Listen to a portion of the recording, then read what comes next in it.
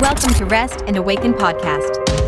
Only able to access those things because she has money. Accessibility therapy just makes me the whole system makes me absolutely insane. Join us with Dr. Colleen and Dr. Nathalie. You were thinking about something I had written in a newsletter? Yes. Let's put more energy or thought into, are we creating anti-racist outcomes? Get ready for thought-provoking conversations about real-life experiences that will empower you to explore different perspectives and live life to the fullest. Right here on Rest and Awaken podcast. All right. Wow. I'm excited about this. Same. How are you? I'm good. I guess we should maybe start with just introducing ourselves, since this is our go live date. So I'm Dr. Nathalie Edmond, she, her pronouns, coming to you from central New Jersey, land of the Lenni Lenape.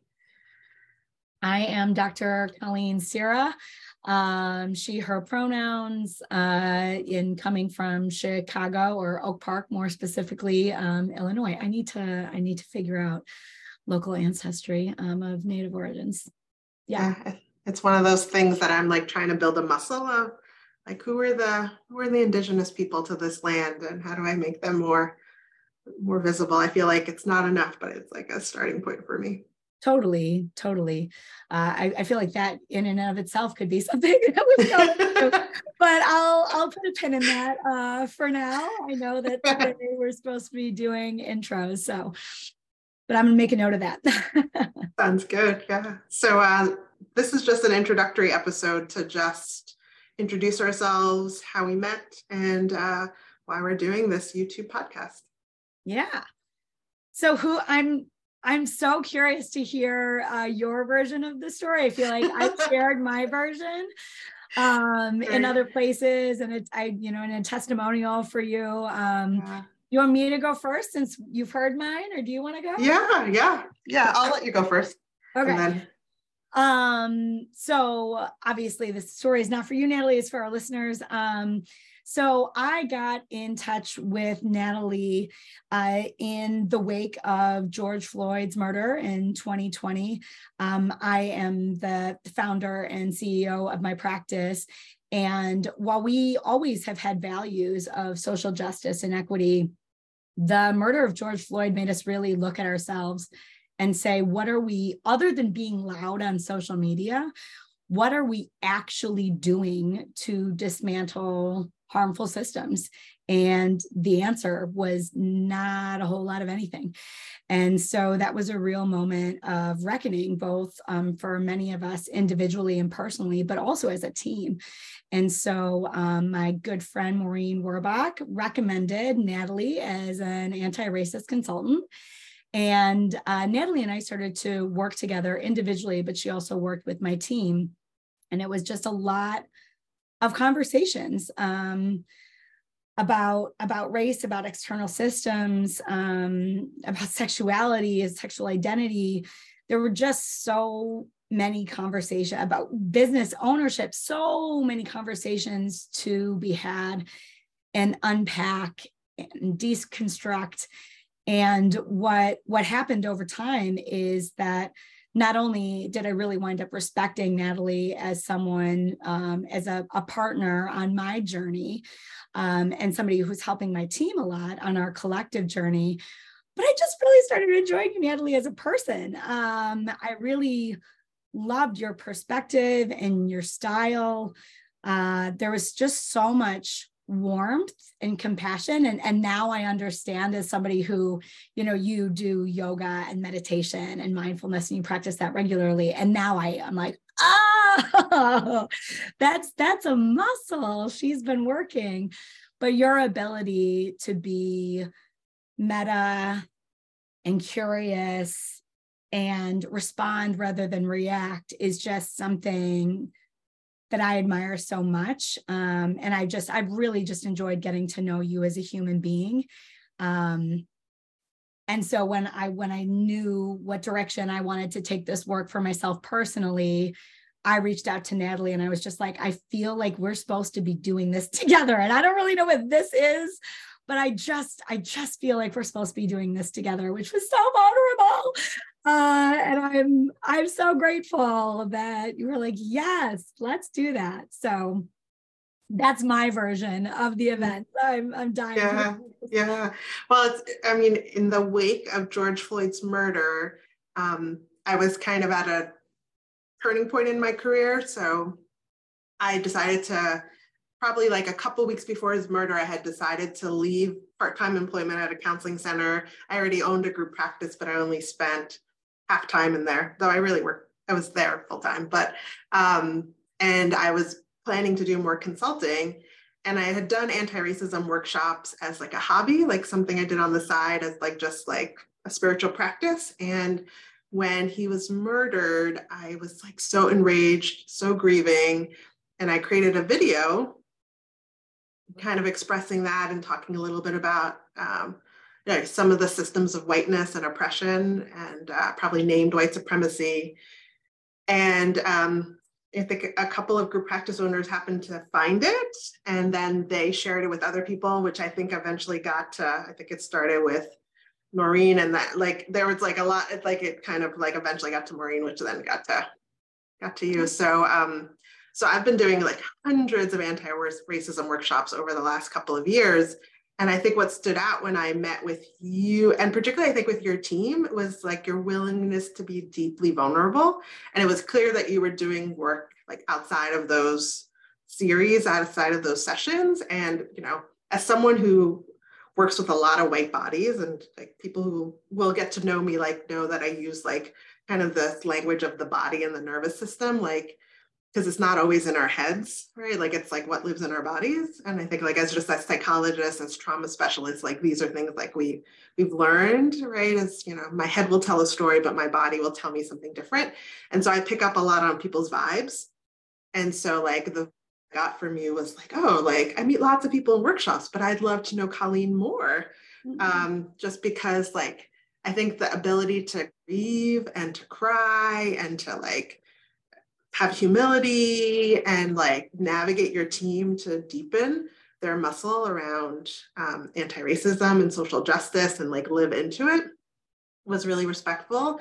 And then I think then I started to see you less because our lives just didn't like coincide so much. And then I think I saw you in person last summer, which was like lovely. First time ever. Yeah, so many people I met in the pandemic virtually. So it's like neat to start to meet them in person. And then when you sent that email, I don't even know when you sent it, like December, November, something like that. It was. And as soon as I saw your name, I was like, yes, whatever she has to offer, I'm in. Oh. And, which I would say as someone who tends to be more reserved and introverted, like that says a lot, because I normally would be like, I don't know, but I was like totally in. And I know we talked about doing a couple different things, and then I think we landed on this because I think over the last like year or two, we've had just lots of conversations about so much stuff. And I think that gave birth to Rest and Awaken, this channel to really talk about what does it mean to be female presenting, to be a mom, to be in multiple roles, to integrate spirituality into our daily lives, into our work, into like therapy, like how do we dismantle the patriarchy and like center the people who tend to be the most marginalized? How do we work towards collective liberation? And that starts with our own liberation. So I feel like we could talk every week and like have so much to talk about. So much. Yeah. And I feel like there's so many things you just said where I could go down a rabbit hole with so many of those things. The only thing, I won't take us down a rabbit hole, but it's really that, and white women tears are something I want to put a pin in too. And that's a whole different thing, right? But I really appreciate how we're able to talk about tears and how we're able to talk about it. It's a really nuanced conversation. Our conversations about white women tears are really nuanced. And I think that's the thing about so many of these topics is we get sound bites or we get news clips, right? And everything is so reductionistic and binary. And I am just excited to have really complicated, nuanced conversations that give justice to these complicated, nuanced topics that don't often get that kind of treatment, you know? Yeah, absolutely. And I think for me, that's part of what was appealing about us doing this kind of visual podcast or video podcast is I think particularly in this time in our country, like I think to have cross-racial solidarity, to have like deeply meaningful conversations with people who don't look like you, but share other identities, I think we're craving that as a society. Yeah. And I think if we can model like that there can be these conversations and they can be nuanced. I mean, you know that I have like a thing about white women's tears. Like I get where it comes from. And there's a vibe when the tears are weaponized.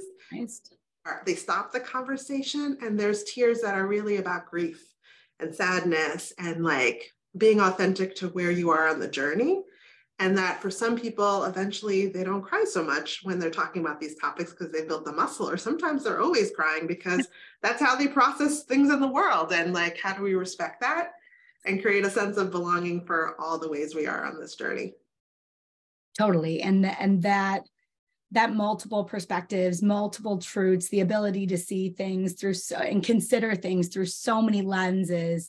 I'm very excited. I'm very excited about that. Because I think it is just more commonplace to have these, when we have conversations, even when people, especially when white people, especially progressive white women, I think are trying to have these conversations, the amount of times that I still feel white supremacy in the room, or like we're embodying white supremacy, even though what we're saying is trying to be the opposite of that. Mm. And that's a complicated thing. And that just takes a lot of time and conversation and emotional bandwidth and nuance to really unpack all of that. Yeah, absolutely.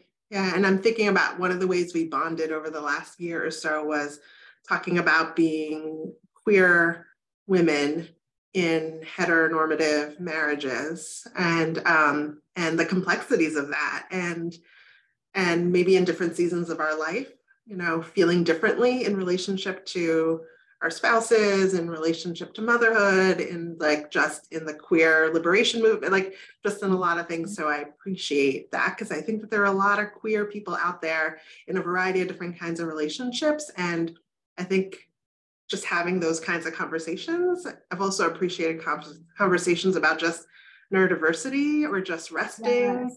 And so like, I appreciate that we'll allocate like time to talk about all these different ways of being in the world.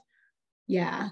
Yeah. So I'm curious about, in terms of, you just named a few, but what are the things you're most excited to talk about? Anything else? Those are some of the biggest for me. The intersecting identities of parenthood, marital status, monogamy, sexual identity. Like there's so. Oh yeah, absolutely. There. Yeah. Yeah. And neurodiversity is big for me. I have ADHD. I have a child who is, I have two actually children who are neurotypical, neurodivergent rather. And so the issue of neurodivergence is feeling really, really sensitive for me right now. And how am I navigating a world, and how are my kids navigating a world that is built for neurotypical people, and kind of seeing that everywhere. That's an identity that's really top of mind for me right now with all of the 504s, and, you know, we'll get ready to have our like wrap up for the, et cetera. So yeah, anything else for you that's feeling? Yeah, I mean, I think as someone who identifies as neurotypical, raising two kids who are neurodiverse and having a spouse who's neurodiverse, who's never been diagnosed, I feel like the last several years I've been really examining what are the ways I've learned to be in the world that without mindfulness, I can be oppressive to my own family members because of the way that I process information. And then maybe how I like run my household in some ways. And I've had to really adapt over the years. And I appreciate the way that my kids have taught me to be different. And I think as I learn more about neurodiversity, more than what I learned in graduate school, which wasn't that much, 20 years ago, it definitely wasn't that much. And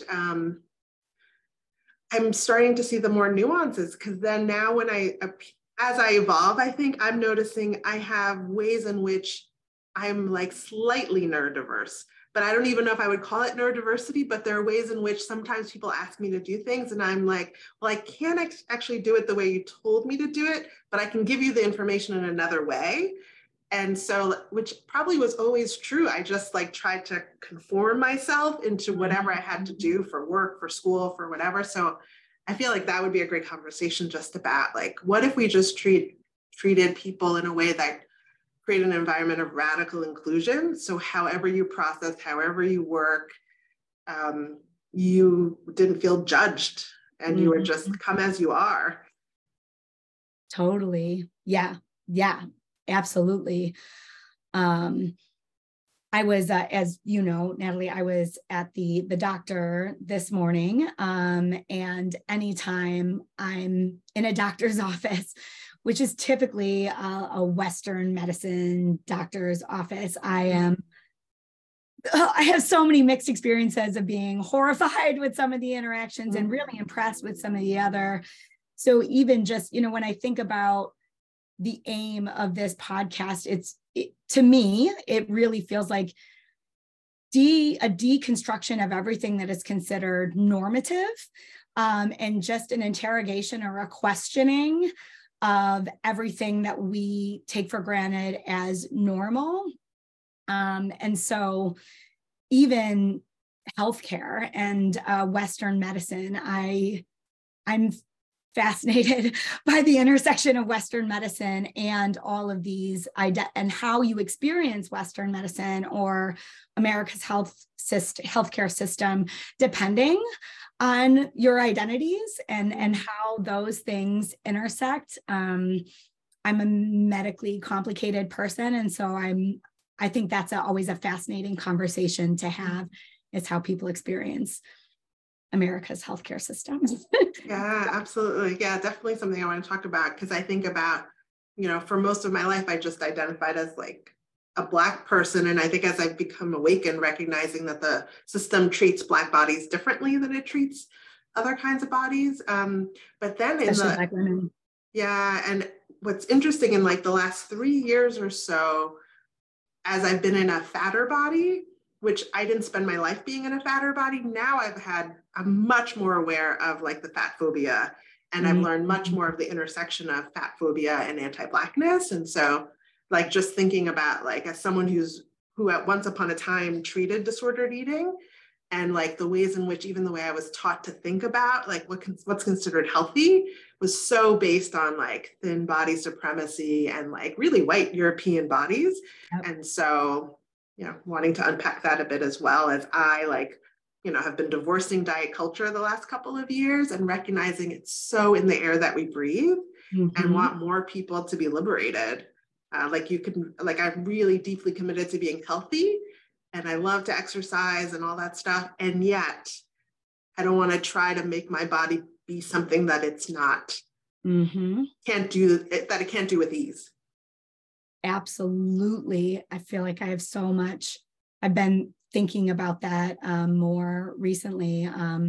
I recently read Sonia Renee Taylor's "The Body Is Not an Apology," such a good book.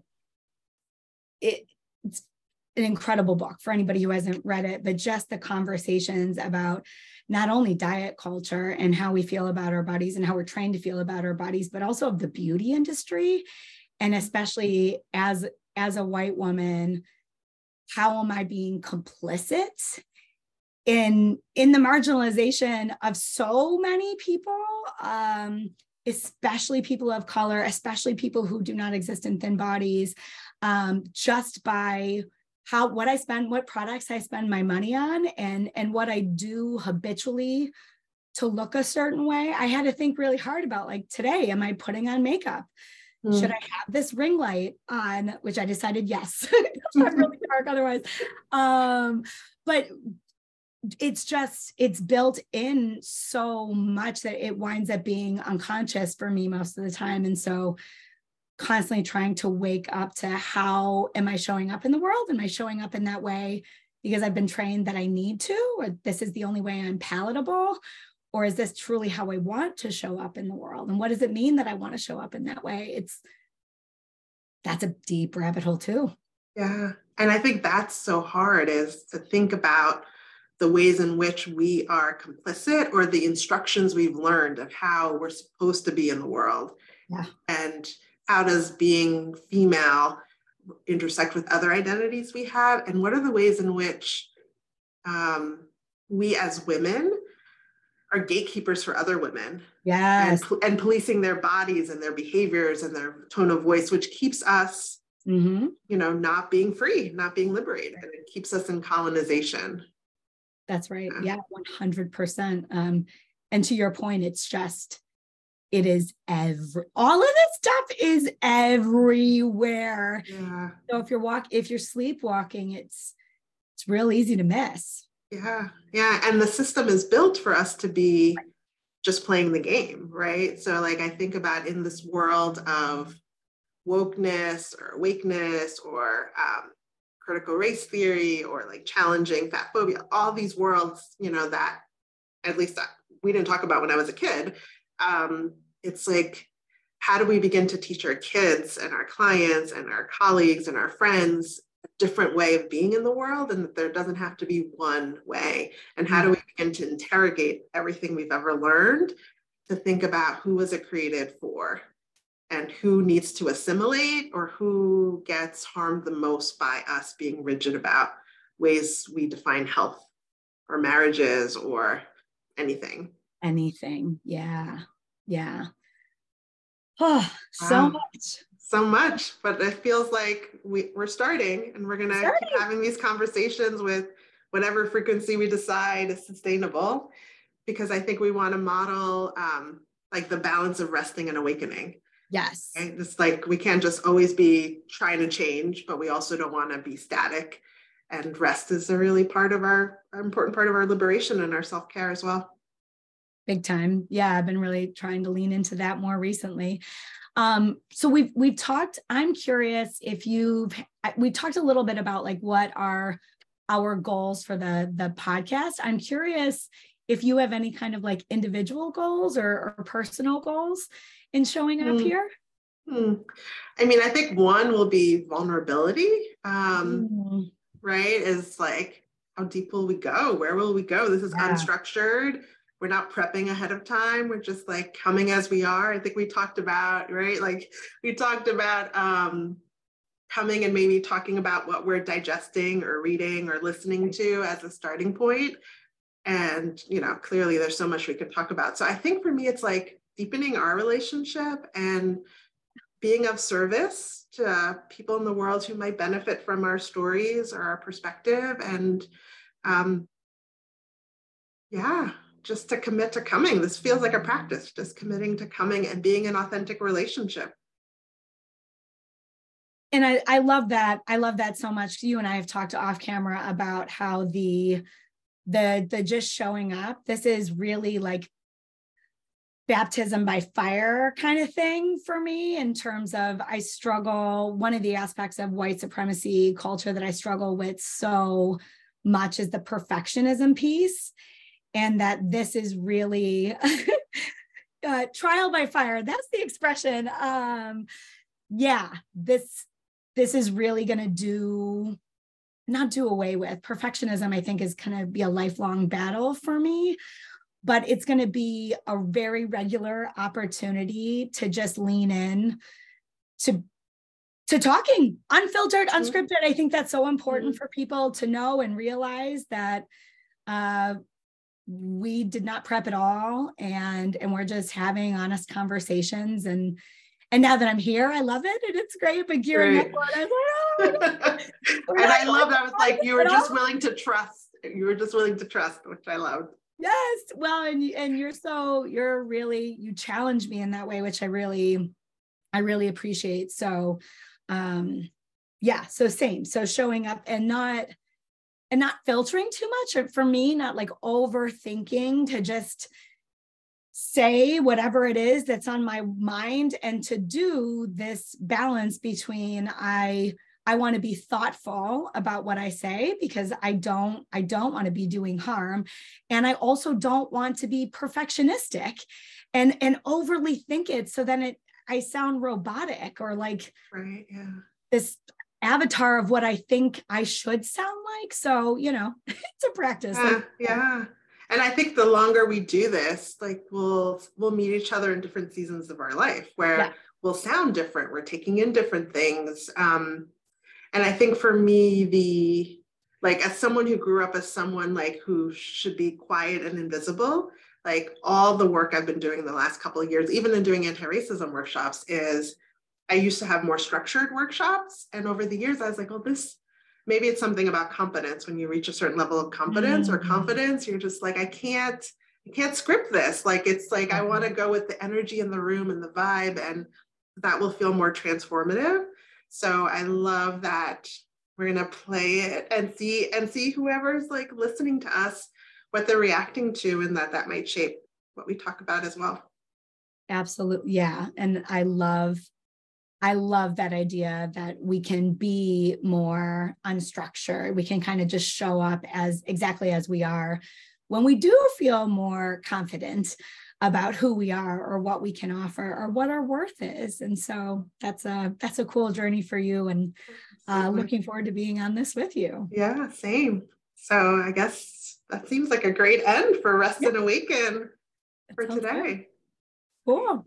Thank you so much for taking the time. Yeah, it's been a pleasure. I'm looking forward to the journey. Same. Talk soon.